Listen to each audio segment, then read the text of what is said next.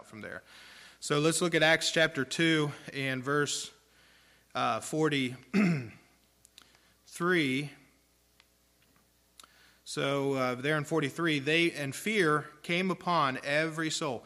Now fear came upon every soul because of the revival that was happening within the church. And we see the church, the first church, organized in verse 42. That is a real New Testament church. So if you're looking for a church, look for a church that majors in those things. And then as a result of the church gathering and being Spirit-filled, all the souls saved, thousands, 3,000. Imagine that. Imagine those 3,000 people. They are connected to different places in their society, right? They've got parents. They've got grandparents. They have kids. They have people that they work for. They're in synagogues. They have cliques. They have groups that they're part of. Those 3,000 people suddenly are being baptized. Where did they get baptized? I don't know. But there was 12 disciples, so there's 12 that could have baptized, and maybe they had the 120 involved. We don't know. But there were at least 12, and that's less than 400 for each person to baptize. And there were several places. If you study that thing, there were different baths in the area, places where they could be baptized. This is all happening. This is shaking up everything. And fear came upon every soul. That's every soul in Jerusalem. That's outside of the church. It's not the Christians. There's a fear. Certainly there is something happening among the Christians. But fear is coming upon every soul in Jerusalem. It's affecting the whole area, you see. That fear, what do you think that is? Well, if you just think in context of your Bible, when is the last time that you remember there being a fear upon people in the Bible? And just think about the history, the timeline. When is the last time you remember there being a fear upon people? As I thought back on this, I thought, well, I think in Proverbs it says that the fear of the Lord is the beginning of wisdom. But I think about Israel going into Canaan. And remember the Lord, as they were traveling up and getting ready to cross over Jordan, there was a fear in the land because people heard what God did at the Red Sea. They heard what God did to the Pharaoh and to Egypt and the plagues. And they heard that as Israel was coming up, they weren't trying to mess with anybody until they got to that point, but they heard that any time that they got into a conflict, that God fought for them, right? And so there was a fear in the land because God was glorified. Plus, what did you have? You had the tabernacle being carried around, the Ark of the Covenant being carried around, and you had the pillar of fire by day and the pillar of cloud by night, or the other way around? Yeah. So you had God in their midst, and it was visible, and they could see it, and there was a fear upon everybody. I think what this is I think that this is divine. It's of the Lord. He's causing people to have a godly fear in the sense of, what had Peter been preaching about? He'd been preaching about, you crucified your Messiah. Israel is in trouble. They crucified their Messiah. Now, more than that, do you know what there were in these days? Prophets. There were prophets and prophetesses, male and female prophets. And you know what they were prophesying? Now, we don't know this for sure, but we can kind of read between the lines. They were probably prophesying that there was coming a judgment upon Jerusalem. Probably. You say, what's that? Well, the Roman government's going to come in and destroy this place. God is going to judge this place because you said, we have no king but Caesar, and his blood be upon us and upon our children. So you guys are in trouble with God. Therefore, repent. And repent of crucifying your Messiah and turn to him. So there would have been a fear that way. And then there would have been just a spiritual awakening, a fear in the sense of reverence of a sense of God is near us and God is doing something. You say, why would that be? Well, they were doing many wonders in signs. The apostles going around doing things you cannot explain. And it's not just, Jesus. Now it's 12 of them in Jerusalem. You say, what were they doing? Healing the lame. Somebody had crutches or being dragged around on a pallet by somebody else, drug up to a corner where they could sit there and ask for alms. All of a sudden that person is getting up and leaping and walking around and going around telling people what happened. And you wouldn't believe what, John did, the Apostle John, you wouldn't believe what he did for me. I wouldn't believe what Peter did for me. He gave me back my sight. I can see again, he fixed my eyes. And things happening. I mean, it was miraculous, some of the things that the apostles were doing. And they were doing things that were, in a way, more wonderful even than what Jesus was doing. We don't know all of it that was happening here, but some of the things that the Lord did through Peter and did through Paul was incredible.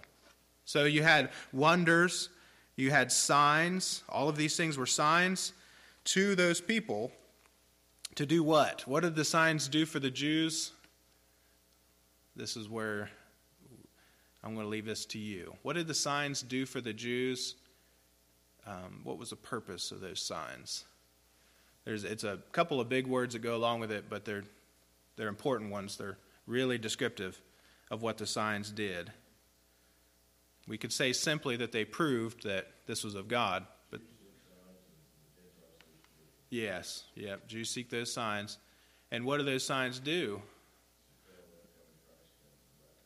Yeah, so tell them that. That's what's going on in the next couple of verses there. Here's these Jews, they think Christ is coming back and he will set up his kingdom. Mm-hmm. And they're tired of having to rule with the Romans. They want the Romans gone. Yeah. So we're going to set up a kingdom. And Christ is coming back and I want to get saved now so I can be in the kingdom. Of course, a lot of them. That's why they said all organizations and stuff. Mm-hmm.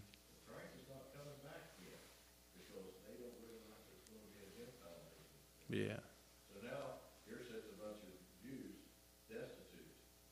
We don't have anything, so Paul's having to go out and take up money to other churches and send back to Rome to help take care of these born-again Christians because they sold everything.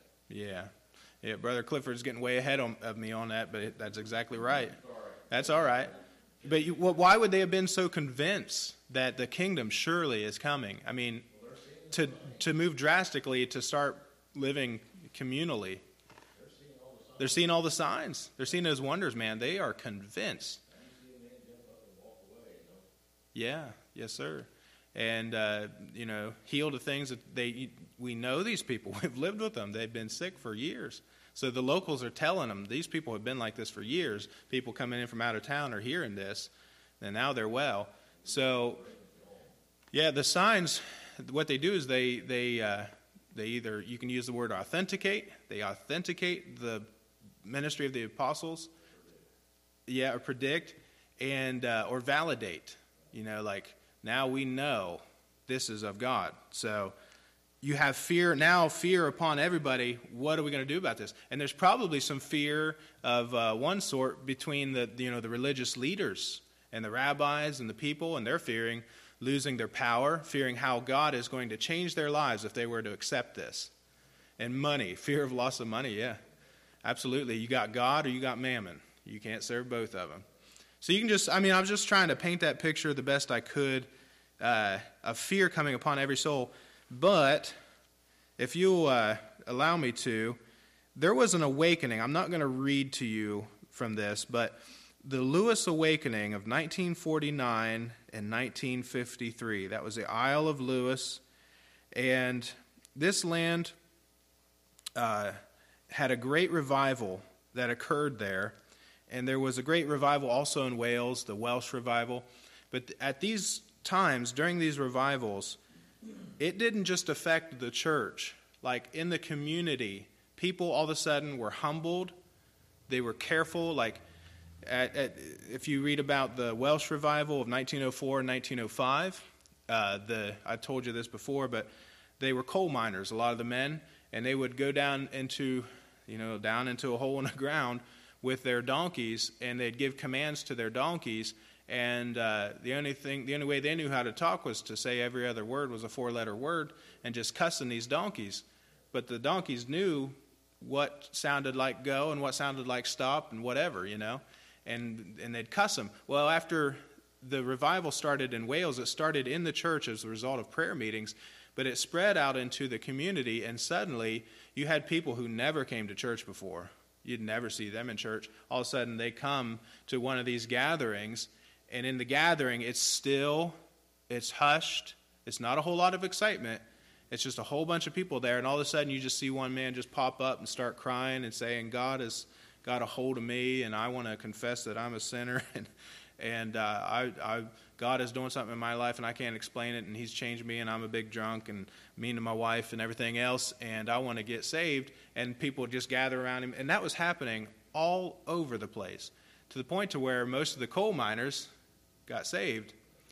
And then they had the problem, this is in Wales, then they had the problem of they were trying to talk to their donkeys, but you don't talk like that when you're a Christian. Let no corrupt communication proceed out of your mouth. So they're trying to talk to their donkeys, and they're, come on, giddy up, let's go. And the donkeys couldn't understand them anymore. So they had to learn different ways. That's how much the revival affected the land, and a fear of God. And the bars were shut down. Yes, sir. And the gambling houses, playing poker and stuff like that, that's a no-go for a Christian. So that stuff shut down. Now all those, therefore you had men, instead of going out and spending their money at the end of the week at the bars, they'd spend their money on their families, putting clothes on the backs of their children and stuff, and taking their wife out. So that is a real, now that's a real thing when that happens, and you can't explain it. You can't explain it. There has to be a change. Yeah. Yes. And if there was a real fear of God in this land, you would not find a high school graduation on a Sunday night. That's the same way it was in Cambridge when I was growing up. They'd schedule stuff like that on Sunday. That's the Lord's day. That's not a day for secular activities. But if you had a fear of God in this land, that would change. Now, who would change it? Not the school board. They certainly wouldn't. The parents would. Parents have a lot more power than what they think they do. But anyways, came and were done by the apostles. So, verse 44, and all that believed were together, okay? Notice that word together, had all things common, talking about communal living, sold their possessions and goods. Imagine that. Just picture that for a moment. What would happen if our church did that? Now, we're not called upon to do that. This is not for us. But just imagine if we did. Sold all their possessions and goods, parted them to all men as every man had need. And they continued daily in one accord. So they're together, they have all things common, and they sold all their possessions and just said, if this brother over here is in need, we're going to give some money to him to take care of him and his family. And if this sister over here is in need, we're going to give some money to her. This was the original communal living. Did you know that Karl Marx based his communism off of this passage of Scripture? The two things are completely different, though. What is different about this kind of communal living and Karl Marx's communal or communism? That's what the question we're going to ask in just a moment. But before we do, we got to get the background. Why did they do this? Like Brother Clifford was saying. Why did they do this? And what was you saying again, brother? I said they thought that Christ was coming immediately. Yes. To set up his kingdom on earth. They did not realize that the Gentiles had a part in this then. Mm-hmm. So they sold all their possessions, thinking, Christ come back, we don't need this stuff now. Mm-hmm. We're ready. Yeah. And they waited, and Christ didn't return. Yes. Because the Gentiles got adopted. And then they became, what happened as a result of this failed attempt at communism? Well, they started starving to death. They became very poor. They didn't have anything. Yeah. So then when Paul went to the other churches in the kingdom, Yeah. they sent money back to Rome to help take care of the ones that were destitute. Yes. Communism always fails. Yeah. And they became poor, so Paul was going around to all the churches collecting money for the poor in Jerusalem. Did you ever read that? That's for the poor in Jerusalem. That's not for his missionary endeavors. Yeah. And they were poor too. They didn't have much. Yeah, right. Yes, sir. And they gave even out of their poverty. And yes, and God loves that, loves a cheerful giver, seeing a need and meeting that need. But yeah, so they're doing that because, and then you can imagine some of them, that's the primary reason I believe too, because they thought the Lord's coming back. They believed in the imminency of the return of Christ, which when we finished up our finals last week with the graduating class there in Marietta Bible College, I gave them 7 reasons why we believe in a pre-tribulational rapture. And I said, just give me 3 strong reasons on the final. And most of them gave that reason because the reason that the Christians of the early days, we can tell by reading the New Testament, they believed in the imminent return of Christ. That means he can come any day, just any day now. Christ is going to come back. That's what they believed. That's what Paul taught. And they lived by it. So right here, man, with all this going on, the outpouring of the Spirit, all the signs and the wonders, they just said, let's get ready, man. Let's take care of everybody right now and do all we can to take care of one another. So there was a spirit of love. And what else do you think might have been going on? Why do you think people would have needed help? There's a couple reasons. Why do you think they would have needed help in this situation? You know what I'm trying to do? I'm trying to be they talk about a teacher being a facilitator. And I've never really liked that, but I'm trying to do it more. Because I notice when Beth and I study the Bible, that's how we end up studying it. It's kind of like I'll kind of lead the discussion a little bit, but she has her input too. And so I realize that's really what happens with adults when you study. Because we've all had a lot of education. So a couple other reasons. Well, there was a lot of people coming in from all over the known world, Jews coming in for Pentecost, right? This is that harvest celebration. So they're coming in, man, and they're planning on staying for a little while. You know, you plan a vacation, you only got so much money, so on and so forth, resources, place to stay for so long. Well, now things are lingering, and they're staying there longer. So that's one reason. You got people staying there, and they might not have the money to... Yeah. Yeah. Had others either quit or else, what if they were persecuted and saying, oh, you're going to be a follower of the way, well, you're fired. I'll hire a good... Yeah. Yeah. Yeah. And they probably would be kicked out of their synagogues, lose their business if they had a business. Something like that, yeah. So a lot of that, I think, was happening. But I think the primary reason is because they believe the imminent return. Now, what's the difference between this and Karl Marx's communism, which is wicked, by the way? It's evil. It always turns out with the haves and the have-nots. And what's the difference? Well, what is this based on here?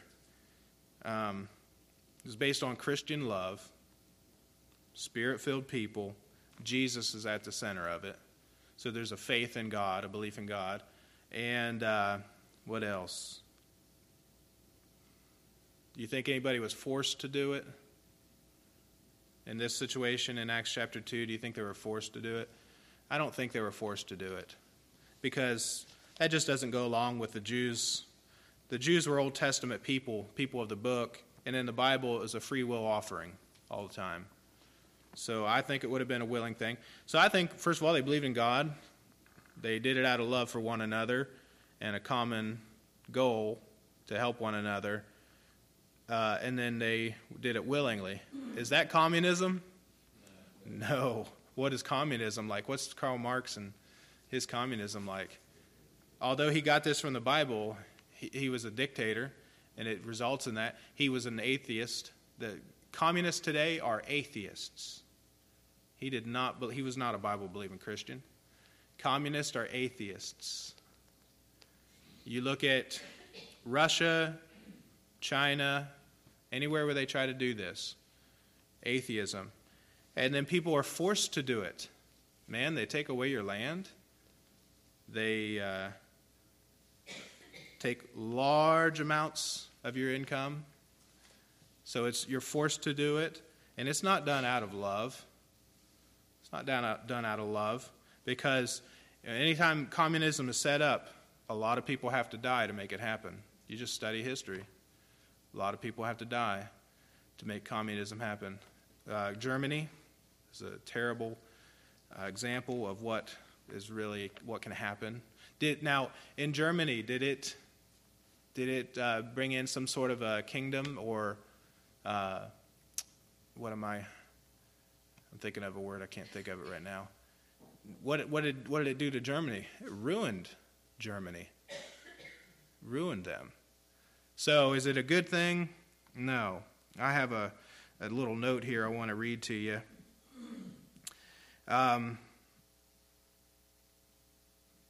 What communism ends up being is a military dictatorship, which becomes an oligarchy. And what they want to do is they want to build a kingdom. And what you have is you have socialism, people who believe in socialism in this country. They're going to try to bring it in. Here's a little interesting thing before we move on. This Candy's opinion of her years of social work and working with social workers is that they say all the wonderful things that we studied about Appalachian people, all their qualities and their strengths, they say that social work and welfare has ruined Appalachia, that we're no longer the people that we used to be. We're no longer the people. And so, therefore, you have young people who just want to get out of this area as soon as they can graduate and go get some education and go make some money somewhere else where you can live better. And then you have people who love this area who say, no, if we leave, it's just going to get worse. If we stay here, we're going to help to improve it. But what Candy said is that the social work, which is socialism, it's founded on philosophies that are in their basic forms are secular. So it has ruined this area. It's been the final piece to totally ruin this area. And you can't just throw more money at it, they said. More money will not fix it. And then you run out of resources eventually. All right, we'll move on. I'm no expert in that area, but I thought those were interesting things to bring up. So, verse 46, and they, continuing daily with one accord in the temple and breaking bread from house to house. So they were meeting daily in the temple. Now, that's a good, mark that verse right there. If your kids ever complain about going to church 2 or 3 times a week, you show them that when the church first started, on the church's birthday, they went to church every day. They went daily in the temple and breaking bread from house to house. Okay? Let me say that. That's good and that's humorous. What do you got? That's still trying to go back to the law and go to grace. Yeah. If you're still going back to the temple, which is Jewish, you have to have a lamb to shed the blood for you. Yeah. Christ is already done. Mm-hmm. So you're trying to have your foot both. You think they were feeling like they were still under the law? Yeah. He told the apostles years ago, back to my people, Mm-hmm. back to the temple. Yeah. Paul is getting ready to come out. He's getting ready to go out to the Gentiles. Yeah. That's true. And their roots are deep in Judaism. It's hard to change. Yeah. Yeah. Yeah. Yes. I know I heard J. Vernon McGee say that they had to reject the temple sacrifices and accept Christ in Acts chapter 2, and I don't think they understood it that way yet. No. But I love J. Vernon McGee's teaching, but they were going daily in the temple and from house to house. Yeah. So, but it still holds true the point that they were getting together daily. Christians were. But now here's another thing. I think that churches can put too much pressure on people and say, if you are not in the doors every time the doors are open, that you are not right with God. Now, I think, especially as people get older and they get more things going on, I think that that's legalism. That's why I've never really pushed real hard that you got to be here every time the doors are open. But the first time you say that, then immature Christians will be like, well, we don't have to come anytime but Sunday morning. Well, that's because you're immature and you're not growing in your walk with the Lord. That's the other side of it. But adults need to feel like, I have something that God wants me to do individually, and sometimes that might be that he wants me to be here at this thing, or I need to be here and do this other thing. You know what I'm saying? Like, I heard these adults. I was just listening. I learn everywhere I go. I'm always learning. I was listening to these adults talk in this classroom after the thing, and they're all fellowshipping together as Christians. After this class that we had, they stayed around to talk. They were ministering to one another, praying for one another, and I was like, "This is it. That is Christian fellowship." And they're not all in the same church. It doesn't mean that we just fellowship here at this church. No, we can. Any other person who's saved and in the body of Christ, we should have fellowship with them. What does fellowship involve? Helping them out where they have a need. Praying for them when you can see that they're burdened with something, listening to them, encouraging them in the things of the Lord, and whether or not you're just faithful to one local church and all of its programs, yes, that's all good and everything, but I think we miss the point. We can do that, you understand, we can do that, and we can have the cleanest building in Meigs County, which I love how clean this building is. We can have the cleanest building in Meigs County, the best little nursery and Sunday school classroom, and not be reaching the area. We can't just all walk out as a group after Sunday and go reach the area. No, it just happens by you walking with the Lord every day and doing what you have to do. And sometimes what you have to do takes you away on a Wednesday night or a Sunday night. Not always, but sometimes it does. And when it does, let's not make that person feel bad. If it takes them away on a couple of Sunday nights or a couple of Wednesday nights, then we might want to say, I missed you. You know what I'm saying? And that's my point. That's what older people, they get tired of that. They get tired of that pressure. Now, let's move on before I dig a hole there I can't get out of. But I'm sensing it. I pick up on that, and I understand it. They, continuing daily with one accord in the temple, breaking bread from house to house, did eat their meat with gladness and singleness of heart. So they were enjoying themselves, eating their bread, sharing meals with one another with gladness and singleness of heart. Isn't that just a wonderful description of the church? Even though they're tied a little too close to that temple, but you know what? The Lord's going to knock that temple down in about 30, 40 years, and they won't be able to do that anymore. But just a wonderful church. You could go there and be glad that you was with those people. You could be of the same heart and mind with those people. And verse 47, praising God and having favor with all the people, and the Lord added to the church daily such as should be saved. So they were praising God as a result of this, and therefore God is glorified through all of it. And having favor with all the people. That means that they had favor even with people outside of the church, at least at first. That didn't continue, did it? Because persecution came terribly. But they had favor with people. What is favor? Favor is like kindness, a blessing. To say that oftentimes I'll pray, if you have a child that works, you can pray for them. God, give them favor in the eyes of their employer. And so therefore the employer will treat them kindly, help them, give them a leg up, give them favor in the eyes of their employer. May they look upon them well. And then you tell your young person, now you do a good job and you be busy and don't ever stop working. If you don't have anything to do, find something to do and stay busy and stuff like that. And show up on time, so forth. But favor, they had favor with all the people, and the Lord added to the church. So just as they were just being the church, doing what they do, loving one another, they shall know that you're my disciples if you have what? love one toward another. And so the Lord, as a result of that, just a happy, Spirit-filled church, helping one another out, meeting the needs, and then going out and witnessing in the temple, the Lord added to the church daily. Think of that. Daily. Not every Sunday, but daily. Such as should be saved. It doesn't mean should in the sense of like they have to get saved. Such as should be saved, like it's an obligation. What I mean by that is like it was foreordained before the foundation of the world. An obligation.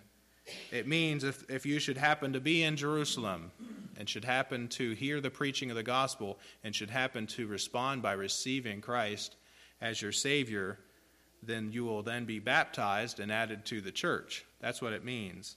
Such as should be saved. We're added to the church daily. That is just wonderful to think about.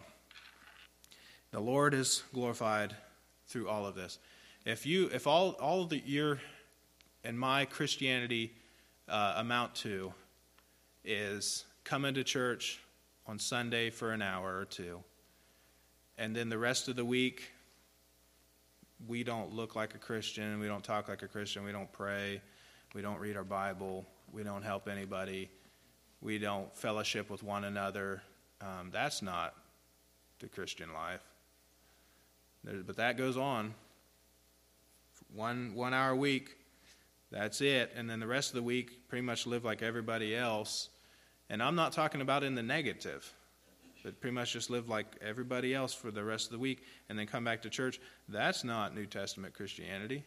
And who would want that anyhow, you know? Who would want that anyhow? No, it's a people every day living for the Lord, witnessing for the Lord, and all of that, and praising God. And that's just a wonderful chapter to wrap that up there. Any other comments on that chapter before we move on to chapter 3?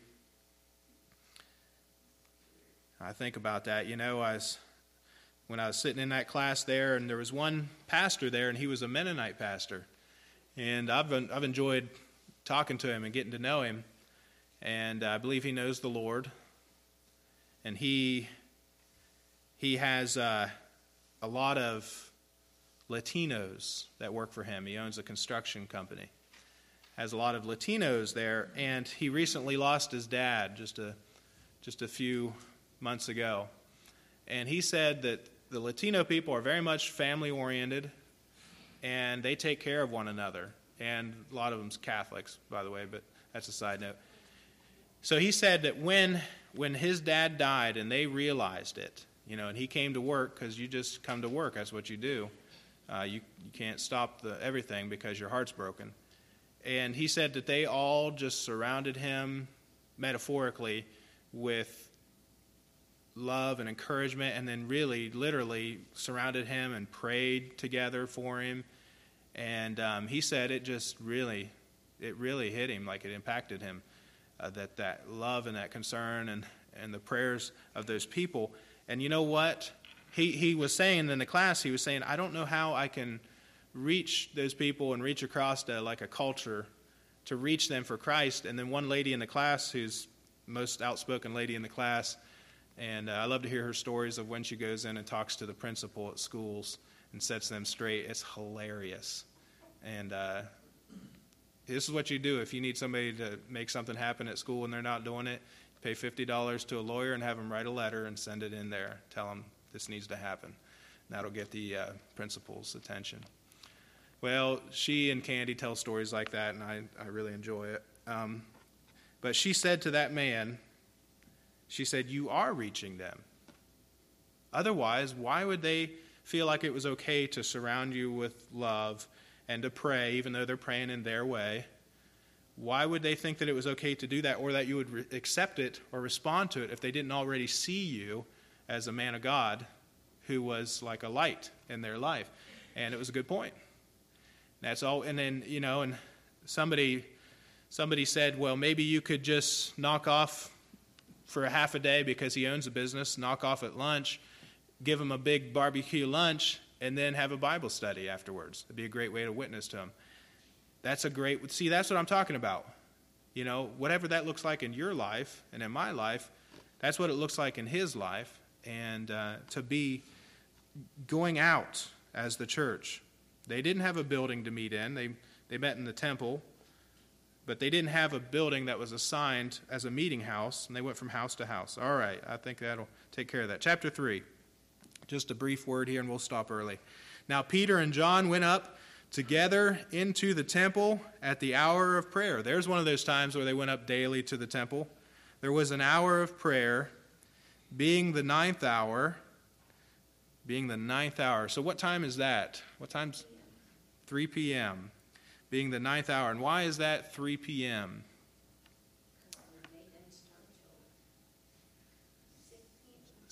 Yeah. 6 p.m.? 6 a.m. That's right. And then but it would count, that's exactly right. Their day starts at night. And from 6 a.m., the ninth hour from 6 a.m., which is what they would count in the daytime hours, the daylight hours. So the ninth hour from that. Okay, that is good. And then verse 2, so they're going up there for that time of prayer, and a certain man lame from his mother's womb was carried, whom they laid daily at the gate of the temple. So now we're going to read about one of those wonders and signs that was going on, and just to kind of get an example of that, we'll look at that next time. Anytime that someone is healed in the Gospels or in the book of Acts, that is a perfect passage to preach the gospel from, because that's what happens spiritually for us when we are saved. Our sin-sick souls are healed, and so those are all great gospel passages. Let's go ahead and close now in a word of prayer. I think it would be appropriate for us to pray, Lord, help us to be the church that you want us to be in this area, and pray for an outpouring and a filling of his Spirit anew. Our Heavenly Father, Lord, I thank you for our study in the book of Acts. Thank you for these folks that are here, Lord, that are precious in your sight. I thank you, Lord, that your thoughts toward us are many every day. You've been thinking about us. You've been thinking about the things that we can do here to glorify you. And Lord, it's easy to become so busy with trying to do everything that you have to do in a local church, especially a little local church. Lord, help us not to get so busy with just the little things to miss the things that you really want us to do. So help us, Lord, not to be so busy that we are too tired to do what you really want us to do. Give us the wisdom to know the difference between those. And Lord, give us also the grace with one another to recognize when we see one another serving in a way that you've led us to go, and whatever that might mean, and to surround one another in love and in prayers. And Lord, we pray for an outpouring of your Spirit upon this church, Lord, or any church in this area that you desire to use, and that, Lord, it would spread from there. And I pray for a fear of God to fall upon this land here in Meigs County. And I pray for a fear that would cause men to realize that the fear of the Lord is the beginning of wisdom, that there's a way that seems right unto a man, but the end thereof are the ways of death, and a fear of stepping out into eternity and not having things settled with you. So, Lord,